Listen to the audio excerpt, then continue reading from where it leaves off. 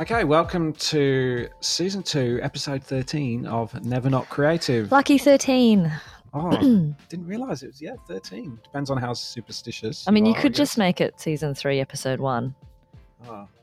Or we could, yeah, Too late. Anyway, this one will be lucky. We will buck the trend. I'm Andy Wright. I'm Sarah Nguyen. And today we're here with Emily Cohen, who is a advisor and consultant to creative businesses, and just recently, I think last year, wrote a book called Brutally Honest. Welcome, Emily. Hi, thanks for having me. Thank you for coming on. You're also fresh off a tour in Australia, which we missed, which was Yes. also part of the reason for being quite selfish and getting you onto the podcast. Yeah, no, it was awesome. I spoke to the Creative Mornings in Melbourne. It was fantastic. So to kick off, because obviously, as people will have recognised, you're not from round these parts. Yeah. Can you give us a little bit about your history in the creative industry and how you got to where you are today? Sure. So I'm from New York, if you can't hear from the lovely accent I have. And I went to design school and was a designer out in the real world in various environments. I worked in a magazine, I worked in a corporate in-house team, and I worked in designed a small design firm. And pretty quickly, within like 7 years, I kind of realized that I wasn't good at design, or I didn't have a passion for it. And I was in a crisis, like, what can I do? And what I realized, what I did is I just simply, this is a long time ago, and I won't say how long, but I was struggling with what I wanted to do with my life. And I was very involved in the design industry. All my friends were in the design industry. I cared about design. I loved design, and I was kind of like, what do I do? And I just asked everybody I knew, what should I do? And everybody said, you're really good at kicking people's butts. So they basically were saying that I'm really good at just kind of managing people and getting people organized. And they said that that's what you should do. And so I just basically went to a bunch of design studios and said, look, I would love to do this. There wasn't project managers or even account managers within creative teams. There were in larger agencies, but not in the smaller design firms, more branding and design driven firms. And so I sort of just created this job and got 7 job offers in a week because nobody else was doing what I was doing and still had a design passion. So I took the highest paying job and worked there for 7 years. And pretty quickly, I'm sure this is like this in Australia, but in New York, the design industry is extremely incestuous. Everybody knows everybody else. And the word spread pretty quickly that there was this woman out there that knew the business of design. And so I started building a consulting practice pretty quickly. And so started it about, I don't want to say how long, but 30 years ago. And I've been consulting ever since. So you've been doing this a really long time. Yes. And so you must have seen a lot of changes over the creative industry over all that time that you've been doing this. What do you think is the biggest challenge facing the industry right now? And how have you seen that change? Oh, yeah. I think every few years, the industry does definitely change. Some are good and some bad. I actually think right now we're really struggling. It's actually a good question to ask me right now because I've been thinking about that a lot. I just gave a talk about this topic, in fact, about just like some of the challenges that are facing our industry. A lot of the challenges are our own fault or as a result of us being people pleasers. So I think there's a few challenges. One is that we are there. It's a very saturated market, right? And that's not our fault. There's just a lot of people who are all designers owning their own firms. So these millennials that are coming out or the younger generation, super smart, and they all pretty much start their own firms pretty quickly. And so there's just a lot more competition out there than there ever was. And there's just not as much work to fill the need. So I think that's one of them. And because we're a saturated market, and I think this is our fault, there's a lot of people who are practicing business practices that are just hurting our industry. And they're not thinking about the greater good of our industry and how we're positioned. So they're pricing low, or they're accepting contracts that are really hurting our industry. Like there's a big thing right now is there's a lot of contracts from the larger corporations where you can't, at least in America, you can't promote the work. Like you can't use the client's name, you can't show the work. And if we can't do that, then we can't market ourselves. And a lot of firms, big and small, are signing these contracts. So I think there's a lack of respect for ourselves and a lack of pushback. I think we're allowing clients to walk all over us. And because of that, we become more executional than value added. Obviously, there's exceptions to the rule, and that's going to be my clients. But I think that's a challenge. I think that there's a lot of firms and they're not doing this intentionally, but they're doing things that are just hurting us as an industry and then hurting themselves. So I think that's definitely one of the biggest challenges, the saturated market and just practicing business practices that are hurting ours. Why do you think those contracts are going out there? Because, well, it's sort of like in the old days, and I don't know if you remember this because I do, but in the old days when illustration, when the stock illustration market came out, right, it kind of decimated illustrators. It's because the illustrators allowed this to happen and didn't think about the contracts and the rights and all that. And I think it's very similar. I think clients are taking advantage, and their one client tried it, and one agency accepted it, and then another client said, "I'll try that," and then another agency, and then it sort of just happened where no one's pushing back, and so it's becoming more acceptable. Does that make sense? So I think it's just because other companies have realized that they're doing it. I think some of it's legitimate, right? So it's for those companies that are doing, like you're doing proprietary work that's internal, or it's before a product is launched. Then of course you don't want to share that stuff. I completely get that. So that's like a legitimate thing. If it's a proprietary or in-house kind of, B2B kind of like, or actually just, something internal, then I get that. But there's a lot, most companies, I think the reason why they do that is because they want to sort of own the creative. They think they don't want anybody else to know that they hired other people. They want their creative team to be credited. And I think the other reason is designers are just accepting it without pushing back. Yeah, I think that the companies wanting to take the credit is also driven by the lack of understanding and education around how much good design costs. Because quite often there will be the backlash to a company, which is, how much did you spend on, the latest brand, for example? But at the same time, you're making redundancies, or you're, pulling out of markets, or you're increasing the price, or whatever it is. And so, and stuff like that happens in the media, and actually the design industry never responds. Yeah. It never actually comes out and says, well, this is the time it takes to do that stuff. Yes, the output might look like this small thing that's, sits in a Twitter avatar, but it actually costs years of experience and time. Yeah. And actually, I think that's a really good point. I don't think we do enough as an industry, and all the industry associations across the world, they're not doing enough to promote our value to the business community. Yeah. Mm-hmm. I think that's their primary role, and they're not doing that. Yeah, I agree. I mean, it's definitely like for Never Not Creative that we sort of have three big pillars, I think, and one of them is around the misunderstood value that design can offer. I've actually got a question about that a little bit later on as well. One thing that I found quite interesting was you talked about undercutting and the chase for the cool work. Yeah. And like I've been there and done that, and I think many people will have done, but you do it because of the opportunity in the moment, the fact that it could be, yes, cool, it builds your portfolio, but we don't think necessarily about the effect that can have on the industry as a whole, as other people miss out getting paid for proper work. Yep. Did you have any sort of specific experiences of that, and is there a way out of it? I think that's another thing that we want to do that. Like, we want to do cool work, and that's fine to do as long as we're educating our clients that this is the exception, not the rule.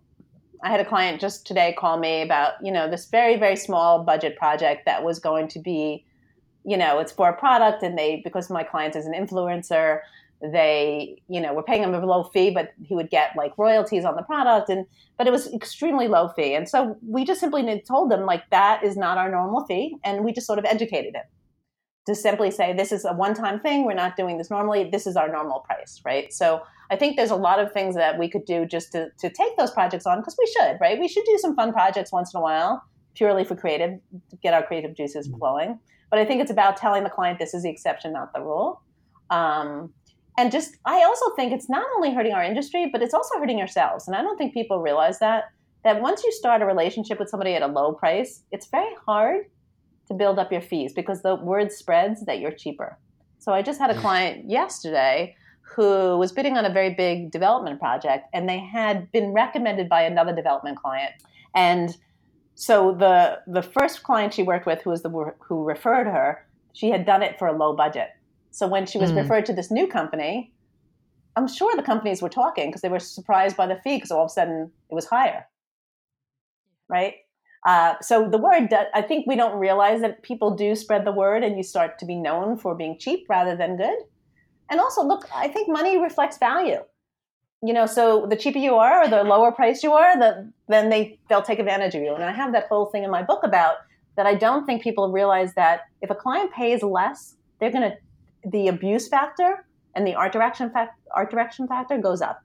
I've definitely found that in the past, the clients that pay more are less fussy and less. Yes. They ask for fewer kind of changes, or they're more. They kind of trust you more because they pay the higher price. But when you've had to kind of, because you really want the work or the industry is low budget and you're doing it for a little bit more love, say like arts or something a bit more exciting from our point of view, the effing around is just. Yeah, it's true. I mean, and the arts clients often are the ones that try and do this. And I know that when I've worked on them in the past, we have made a point of saying, this is how much this is worth. Yeah. You need to understand it. And when we've been able to get that across, there is much more trust in the relationship, because I think that's ultimately what you're trying to build with that stuff. Yeah. But if you're dealing with someone who's just after something on the cheap, even if you're just having a conversation with someone and one of the first things you talk about is, we don't have much money and, it's low budget and we need to do this quickly and cheaply. It's like, run away. Yeah. As quickly as possible. And I have a couple of points there. I think the first thing is we should always, if we do those projects, and we will, I'm realistic here. I understand there's going to be some really great projects along the way, or projects that we care about that are helping the world or whatever. That's fine to do, but we should always think about what else can we get? What is it in for us? And so I think we could negotiate with our clients better to say, okay, we're not making the money, but here's what we want. We want to go to the gala. We want to sit at the table where all the big donors are. We want to get credit. We want to share publicity. There's a lot of things we can do in lieu of money to show value. So I think that's something that designers can do more often, is use their creative minds to think about how can we negotiate in a creative way. And the other thing is, I think designers in general, this is why I love my job, are really good people, right? They are decent people who want to help the world. So there's a ton of low budget nonprofit work out there, and they all want to do nonprofit work, cultural work, which I think you're calling arts work, and restaurant work. That's the three areas that designers always want to do. That's true. and they do it for nothing. And that is a challenge, because they have to realize, and I don't know if they always realize that, these companies, even nonprofits, they make money from your services. Yes. So you help raise funds, you help increase donations, you do a lot of things, you help attract, customers to their restaurants, you do things that have value, and you're not just making things pretty. And I think sometimes designers don't communicate what I like to call success metrics. Mm-hmm. Which is actual data about how the work has demonstrated value for your clients. Right? So if we do more of that as well, I think that will help us as an industry. And there's very few firms that do that successfully. Yeah, I might actually jump down to a question around that stuff, which is, do you, because I'm a big believer in what you just said, do you have any examples of clients that you work with who have successfully understood their clients' goals and how the work that they do impacts them? And the thing is, I think that this sounds like a no-brainer. It's like, the work that we're going to do for you is going to make you money. But often it begins in a conversation, but actually throughout the project, it gets lost. And because often the relationship is over sometimes before the work hits the market, that evaluation and that understanding of whether you contributed to the success for the client is never returned to. Yeah. Are there people that you work with that do that well? I think there are. I don't think they all do it consistently well. So they might have one or two case studies that do that well, and then they forget. So I don't know if I know anybody that does that consistently well, but there are a few that do it. I think a lot of it's around designers they're done with the project. They're like, I'm done. I need to move to the next fire, right? I need to move to the next project. And they don't think to call the client 6 months later or a year later to say, hey, how did it go? Right? So some of it's around follow through, but there's a lot of great examples of metrics that my clients have collected that are, surprising, that you can get if you simply ask. Here's a stupid example, but I have a client that works for restaurants, right? And they specialize in hospitality.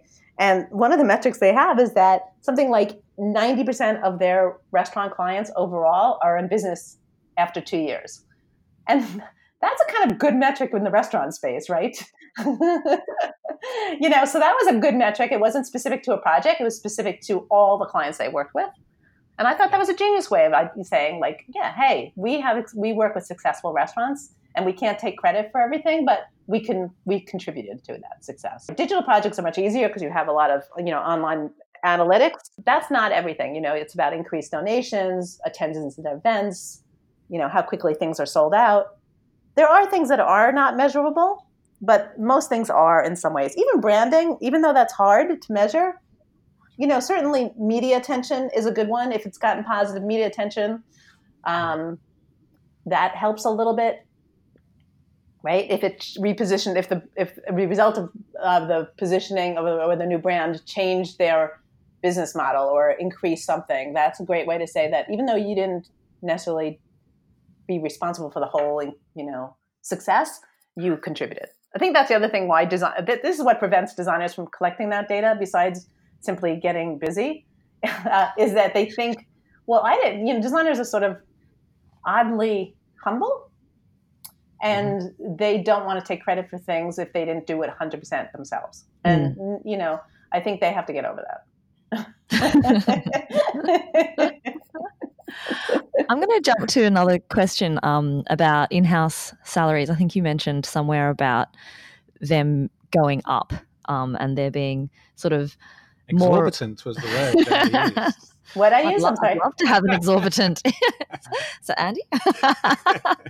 I guess you could frame it also as a reflection of value that design's adding. And so companies are now investing more into their internal teams. Yes. But it does mean that the agency model might suffer, whereas the design industry as a whole, or for individual designers and as a career path, that could be seen as a good thing. How do you think that trend will continue? I don't know. Look, trends come and go. So this one, I think, is going to go eventually when they realize that they can't keep people at these salaries. At some point, they leverage. They level out, and they can't keep increasing the salaries. I just think it's right now there's a lack of really good creative talent out there. There's so many design schools, right? There's so many design schools, and there's so much to teach right now that there's a lack of good creative skills out there. I think the ones that are superstars are getting paid what they're worth. They should be paid a lot, but those superstars are harder to find. And so I think to lure the best talent, in-house teams, especially the tech firms, are paying crazy salaries, which I love, but that's hurting the smaller firms who can't afford to hire these people. So I have a perfect example of this. A client of mine is in San Francisco, and San Francisco has extremely high salaries in general because it's a high cost of living. It's one of the most expensive cities to live in. And one of my clients hired somebody right out of school who was a superstar, was going to pay them in American dollars about $70,000, which is a lot for somebody right out of school. And that person got lured by another in-house tech team for $110,000 right out of school. And he couldn't compete with that. There's no way. And already he was paying a lot. So, I'm seeing that a lot where people, these young designers are lured in by the money because it's good money. And who would want that good money? And especially with student debt, the way it is, especially in America, people, have to take these salaries. And I love that the salaries are reflecting value, but smaller creative firms can't afford that, yet they're charging lower and lower, not higher and higher. So that's their own fault, right? So that's where we're hurting ourselves. We're not charging enough to pay for the salaries we should be paying. And is this, I guess this is also related to the billable hour, really, right? Like there's no scale in that model. So the companies that are hiring in-house talent have scale in their business models. You know, they've found a way to take one thing to many, whereas the creative industry still charging by the hour, or at least costing by the hour, and it's impossible to achieve the economies of scale that some of those big companies do. So, does the model have to change if actually we're going to get ourselves out of this situation as a kind of agency services provider? Well, I would say, I guess it depends if you're talking about creative or agency. So in America, that's not as true. Most people in America are charging flat fees, not based on hours, right? So they don't reveal how many hours or how much they charge per hour. The exception being larger agencies that have retainers and have hourly relationships. Yeah. So I don't know if the model has to change. Are those flat? How do they get to those flat fees in from your experience? There's a lot of factors. There's no magic number, right? So a lot of it's about thinking about the end value and how important it is to the client and what they're going to use it for and how it's going to affect their business. So, one of the great examples I can give is if you are doing, a hotel branding, right? Where you're doing all the hotel's entire communications and branding and signage and, all the in-house amenities and everything. You could ask them, how much would it be if you booked a room for a year, how much would that be? And that would be your fee. So if you can put it in context with the client's business model, that helps a lot. Nobody really does that. But it's a great way to think about it. A lot of it's gut instinct that over the time you realize it. It's definitely about capturing the hours, but not showing the hours to make sure that you're basing it on, not on predictions, because you can never predict the hours. So I don't ever recommend spending time trying to figure out how much time it's going to take, because you can never figure that out. Always cracks me up how long designers spend trying to do all these spreadsheets about how long things take. This is why it doesn't work, but this is why we have time tracking, because we can look at historical records. So part of it is making sure that we keep our historical records. And if we are specialists and have done similar work, we could simply look back and say, okay, this website at this size and at this functionality cost me this much on average. That's how much I charge. And maybe I can charge more because it has more value, right? So I think it's a combination of different factors. One is instinct. Two is looking at past historical records. It's asking the clients about their budgets and being open and honest about budgets with clients before you write a proposal. So many designers don't have good conversations with clients about budgets. And that's just, when clients say they don't have budgets, that's, I hope you don't mind, but I think it's bullshit. Every client has a budget, whether they have a budget internally or they have a gut instinct, they always have a number in mind. And so trying to get to that number is very helpful to see if it's even a realistic expectation. Yeah. And you do know that because the minute you send them a proposal, they tell you, "Oh, I wasn't thinking that much." Exactly. So you were thinking something, right? So there's a strategy about asking about budget, and you have to. Designers, again, they're afraid to ask tough questions, and it's not that tough a question. And so I think there's just a lot of factors to pricing. It's not, designers just want that magic answer, and there is no magic answer. But the more you know your industry and who you work for, the more comfortable you will be with the numbers. That leads us on pretty well to just why do creatives suck at business? What do you think about us? I actually don't know if that's true anymore. I think that's a generational thing. I think older people over 40 maybe are not as good, but the younger generation under 40 they're really good at business, actually. I think they're a genius. My business has changed dramatically over the years because now my clients are much smarter than they ever were. The only reason, I don't know if they suck at business, I think they struggle with some common problems, like asking about budget, pushing back. They're mostly, designers, I think, are people pleasers. And because of that, they just want clients to like them and they don't know how to push back.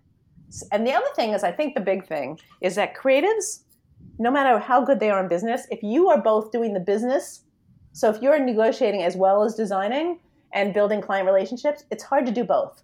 Yeah. Right? Because if you're building client relationships and you spend all this time trying to woo this client, right?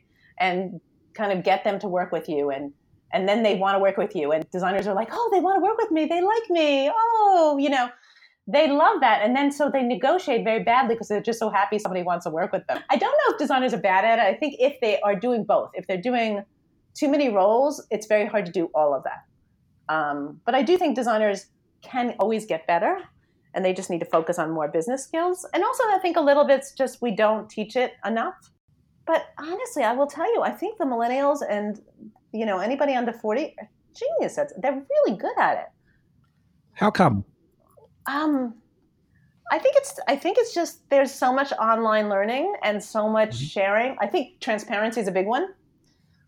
All these great creatives, all my clients talk to each other, right? So they all talk to each other and they learn from each other. And there's just great amount of transparency in our industry that I think is fantastic. And so they learn from each other's mistakes. There's a lot of smaller groups like Creative Mornings and Ladies One in Design, and there's tons of little small groups that everybody meets and talks about stuff. So I think that's one of the biggest reasons is that we're learning from each other. Oh yeah, when we've moved from I guess the older generations were taught where it was very much someone stands at the head of a room and everybody else listens, and there's then not much more kind of goes on apart from that. Whereas learning now is much more collaborative, kind of even play based, and it's all kind of role modeling and scenarios, and obviously that's probably played a part. It's a huge part. Like my generation was super protective, and everything was about confidentiality, and they don't want to share their now like employees will share everything with their clients, with their employees. Which I think is fantastic. They tell their employees how much they charge. They tell them what their budgets are, and I think that as a result, those that have jobs are learning from their employers as well, right? There's a lot of top-down learning that's happening. And that's a good thing, right? Like, so I definitely embrace the transparency. Me too. Letting everyone know what's going on inside a business. There are still, we still, see in our day jobs firms that would prefer to keep that stuff separate and kind of get embarrassed by or kind of feel guilty by letting people know how much they're charging when they're only paying somebody else, paying one of their team a certain amount. How is there any way that you can are there cases where you've been able to kind of break people out of that mentality? It's hard. I'm not going to deny that it's hard. I think that people, once they get in that mentality, it's very hard. So recently, I'll give you an example. I had two clients that competed in the same market. They both did they specialize in kind of publications for higher ed. And they both were kind of top of the game, and they both were speaking at the same conferences, and we're competing quite a lot. And they were both my clients. And so I said to them, you guys should know each other, right? You should talk to, and they're like, oh no, I don't want to, she's my competitor. And so I sort of forced them to meet. I literally, said, you need to call her. And they become the best of friends. And now when they compete, they talk to each other, and they talk about how much they're pricing so that they both are pricing about the same, so that they're not competing based on price, but on the work itself, which is what you want to compete against, or on the relationship. And so this has been incredibly beneficial to them, but it took me a while to convince them. And the only way I did it was to force them. I had two other clients. I wish I could name them, but they're famous. I wish I could name them. Pretty famous designers in the hospitality space, in the restaurant space. And one was a really small, a small firm, and one was a little bit larger firm. And they also didn't know each other, but competed all the time. But they had two very different firms and two kind of different styles. And I'm like, you should meet each other. And one of the smaller designers said, oh no, that guy, he's so cool and young, and he's doing such great project. And I'm like intimidated. And the other guy was like, oh, she's a goddess. I can't, she will never, they both had different perceptions of each other. And I'm like, I just tricked them into having lunch. I invited them both for lunch, and then I left. You locked them in an elevator. Yeah. And now, I wouldn't say they're friends, but they are now colleagues. And when one person doesn't want to work with a client, they say, hey, you should work with blah, blah, blah. So they're constantly referring work back to each other. So I try to talk about the benefits is that if we talk to each other, we could then not compete on price, but compete on the quality of the relationships and the quality of our work. And we only benefit. There's nothing that would hurt us. It's so true. I think you see that now so much. And I definitely think like compared to sort of 15 years ago, there's much more collaboration between leaders and businesses and even just like community of, designers going out and doing stuff together and getting to know what's going on, elsewhere in their industry. I remember I remember pitching a few jobs where I literally only pitched because I knew another agency was pitching. And I never lost to that agency, and it was like, okay, I got to keep this record up. And it was so competitive.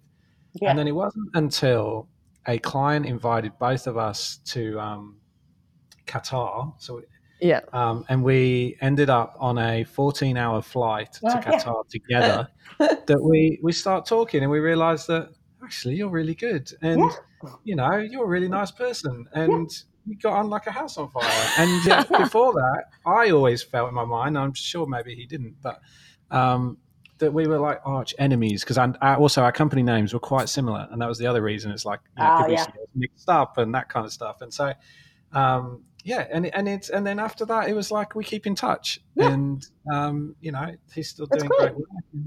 Yeah, look, there's going to be some assholes in our industry, and we know who they are. So, but most of them are not. They're most really, really nice people, right? So I love that idea. I mean, in fact, as a consultant, I know pretty much all the consultants at least in America, or at least the ones that are pretty well known, and we all talk. We're not the best of friends, and we're not arch enemies. And we're constantly referring business to each other. Well, that's the thing. If you can't take on the client yourself, or the client isn't right for you from even just a personal dynamic or whatever, exactly, you would prefer to sort of refer it to someone that you think that their work is great, and then it just makes our whole industry better. I watched a video of someone talking about what it's like to work with you, and they said it's like having a grown-up in the room. Oh, good. That was nice. They've said other things too. Is that how all your relationships are? Like if we're all grown-ups, but when it comes to business, we're actually comparatively children? I wonder who said that. I don't know if that's necessarily true. I think that it's nice. I think I always think of I might be an adult. I'm more like just another virtual partner. So people, especially ones that are, they don't have a partner in business, right? So they just have employees and they have nobody to talk to. I think that I become that partner, or what they call the grown-up. I don't know if they're children. I think I'm just much more sensible. I'm less wrapped up in the emotional, like, oh, the client loves me, or I've worked really hard to get this client. I'm much more about what are industry standards, what's good for your business. So I come from a very much more objective point of view, so I'm less subjective. So, and I'm tough, which is why I named the book Brutally Honest. I'm tough with my clients because I think we get better conversations that way. So I think when they say grown up, I think they mean like, yeah, I can be a mom sometimes, or I can be, a tough parent or the bad guy. And I'm very comfortable with that role, and I do it with love, right? Because I care about them so much. But sometimes they do the stupidest ass stuff, and I'm like, you're doing some stuff that's really bad. And I'll just tell them that way. And it makes a difference in how, because I communicate that way, I think that's why they think I'm like the adult in the room. Do you have any tips for designers out there who do feel like they are people pleasers and want to get a little bit more tough? Yeah. I think it's about, first of all, recognizing that you're a people pleaser and knowing that influences you, and separating your roles out a little bit. So if you are that kind of person, then you might need somebody who's the bad guy in the office, so you might separate the new business role, if that's your role, from the person that has to negotiate with the client, right? Mm. So some of it's around changing your role and leveraging what you can do. And some of it's just getting better at those skills by taking classes, or like I've given a lot of workshops on how to say no. Because so many people have trouble saying no, and people pleasers in general. And so it's just about, I think to me, it's baby steps. you start small by saying, okay, I'm going to say no to this one thing. And also just getting the skills. So there's tons of great books out there now about how to push back, how to be, stronger in your business skills. That's what I'm there for. When I'm with my clients, I give them that extra confidence. But I also think it's about thinking. This is what I think designers don't do enough, which is thinking before they act. What I'm saying, how does that affect my business? And I think if they just take a minute not to react quickly, but to really think about their decisions, they'll be better at not being people pleasers because they'll be able to think more in context. Mm-hmm. I know of a couple of examples of where people use different email addresses for different parts of, like, literally they invent roles, right? So they can be the nice person, but when it comes to like chasing money, your email comes from finance. That's so-and-so and co.com. And so they can get into like finance debt collector mode. Yeah. That's a nice way to sort of ease into it, practice your sternness. Yeah, but I also think that's not honest. Like, I'm a big believer in honesty in business. And so, a lot of my clients were like, can I just blame you? Like, I'm going to say my business. And I said, you can do that, but then they're still not going to value your decisions in the end. Right. So if you make up this fake, I think it's an ingenious solution for some people, but I do. And I love those like ingenious solutions, but I do think it could hurt you in the end because you need to learn those skills yourself. And your clients need to respect that you can push back when you need to. Absolutely. So I think there's one page in your book as well about why running a business is like being a parent, and talking about managing clients the way you manage children. What advice, I mean, aside from that sort of analogy, what advice can you give around managing clients and making sure that it's sort of an equal respectful relationship, but where you sort of are able to create the structure you want? Yeah. So first of all, just a funny analogy, story, that one page in my book is the most popular thing that's quoted. Like, I just happened to, on a lark one day, think when I was writing the book, like, I just realized all these things I'm advising are just like being a mom. And so I wrote this stupid like bulleted list, and it became like the most popular feature in the book, which is hysterical. Sometimes you need to just take yourself out of the situation, 5 minutes alone, and be better. Yeah. So I think a lot of it's around communication, that we need to communicate with the clients more often and more frequently and more honestly. So when I raised my kids, I had a very honest relationship with them. And I think that benefited them. And I think it's the same thing with clients. If you're honest with them, they'll be honest back. But if you sort of want to be passive aggressive, or if you want to manipulate them, they will do the same back to you. So I think that's one of the things I would definitely recommend, is just communicating more and more frequently and more honestly. I think designers try to avoid the bad news when I think you should embrace it. Sometimes if you're late on a schedule, let them know. Don't make an excuse up. Don't say, I literally had a client say that I left it in the cab when they didn't leave it in the cab. It just doesn't make sense. Like, you really should be honest and tell a client, look, I'm running late, but here's how I'm going to catch up later. Right. I think people, as long as you explain it, and even I think the other thing is parents don't want to admit they made mistakes. And I think that's the same thing with we're managing clients. We should own up to when we make mistakes, because we will. Yeah. And if the client is your advocate and somebody that trusts you and values you, and if you've spent the time building what I call building the love with that client, then if you make a mistake, they'll forgive you. Even big mistakes sometimes. They'll forgive you because they love you, right? But if you have not built the love, and if you're just, pleasing them at all times, and you really haven't focused on making sure that they trust and value you, then they're not going to forgive you as easily. So I think client management is about honesty, communication. What else can I mention? So many things.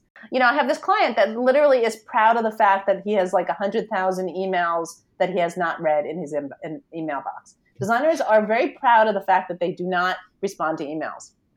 And that is the most silly thing I've ever heard. If you don't respond to emails, don't expect your clients to. And then they get frustrated when their clients don't respond. I'm like, well, did you respond to them?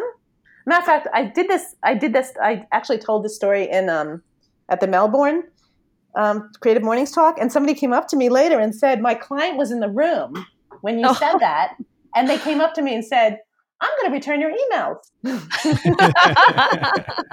Like, it was great. Like, the more we do those things, so we have to lead by good behavior, because I don't know if we do that ourselves. So we can't get mad at our clients when they misbehave if we're doing the same thing. So if we have typos, or if we're late, or we don't value ourselves, what do you think the clients are going to do? They're going to do the same thing. So I think that is also, and I think also it's just about, to me, client management is about building the love, making sure they love you without being taken advantage of. So I always tell people this, like parenting, right? So your kids, you're going to have to yell at them sometimes, right? You're going to have to punish them sometimes. You're going to have to be the tough guy. Do they ever stop loving you?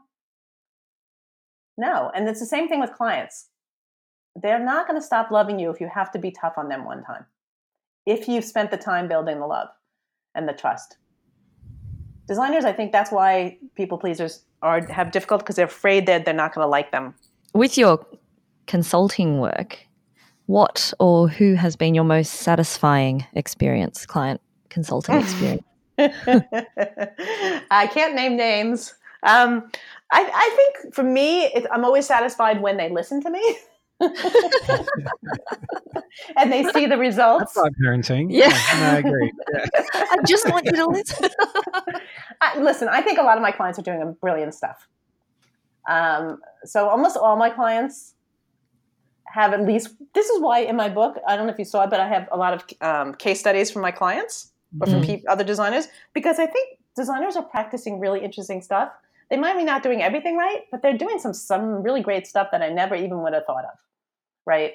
So I think all my clients are individually doing one or two things that are amazing, or sometimes more, but collectively they're still doing some dumb stuff because we're human. I actually just worked with a client recently. So I do these full day business retreats where I spend a lot of time trying to solve all their problems. And I was really nervous because in the morning I learned everything about them, and I realized they were great and they didn't need me at all. And I was really worried because they were doing everything right. They captured all the data. They paid attention to budgets. They paid attention to culture and general happiness. They did new business. They were specialized. They did everything right. And that was great to see that there was one firm out there that completely did everything right. Luckily, I figured out ways I can help them. So I work with one client that pretty much every 2 years they work with me just to reconnect and say, okay, we did everything you wanted to, you recommended, or we did everything we set ourselves out to. We're doing really well. What's the next thing? What's the next thing? So always looking at what the next thing is. So for instance, when they were specializing in, of course, nonprofits, and found that, and so then 1 year they decided, okay, we were doing well in nonprofits. Now we're going to go to foundations. And then 2 years later, we decided to focus on what in America are called B Corps, which are companies that do good. And so every year we think about what's next. And I love that. So I think companies always think about, okay, first let's tighten the ship now. And once we tighten it, what's next? I think you'll be surprised at how many firms are not doing well and that look really good from the outside. I think that's the thing, that we always compare ourselves to everybody else. And they're like, oh, but they must be doing such amazing work and they're doing such great business practices, when everybody's a little bit messed up. Everybody's human. We all have flaws. Yeah, it's funny because I do a workshop every few years. I'm doing one probably in the spring, where I get a bunch of design firm owners in the room for 2 days and we talk about our businesses, right?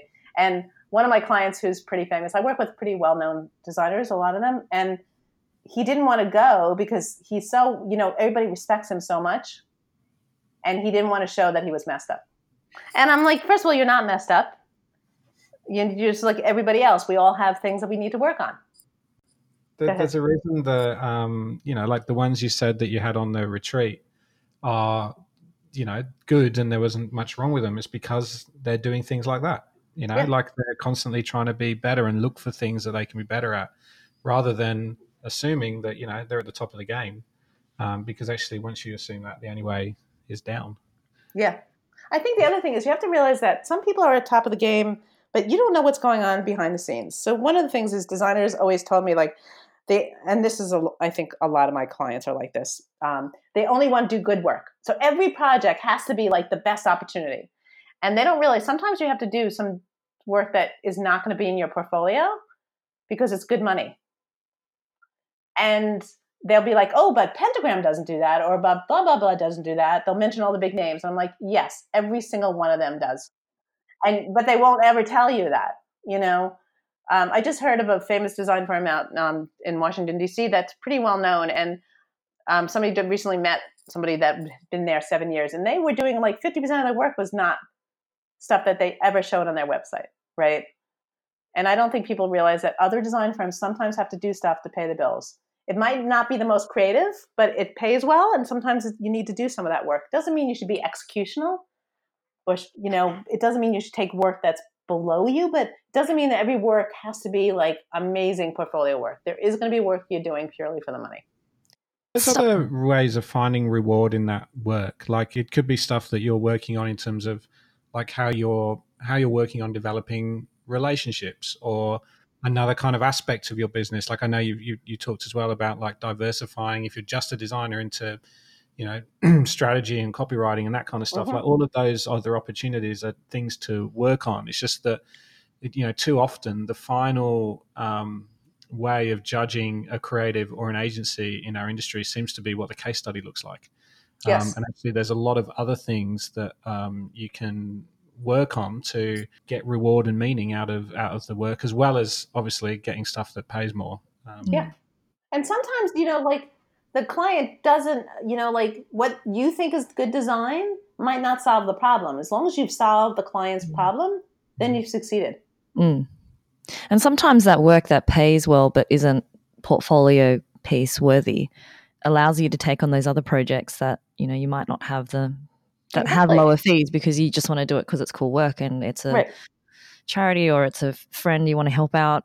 It doesn't mean that one job is standalone if it helps the business as a whole take on other work that is a little bit more portfolio worthy, then that in itself is value. That's the challenge of looking at it from the outside, because that's what you see. You see all the great work, but yeah, and then if you then take that as gospel and you just do that kind of work, it's going to be mega hard as a, you know, to make money and to run a business.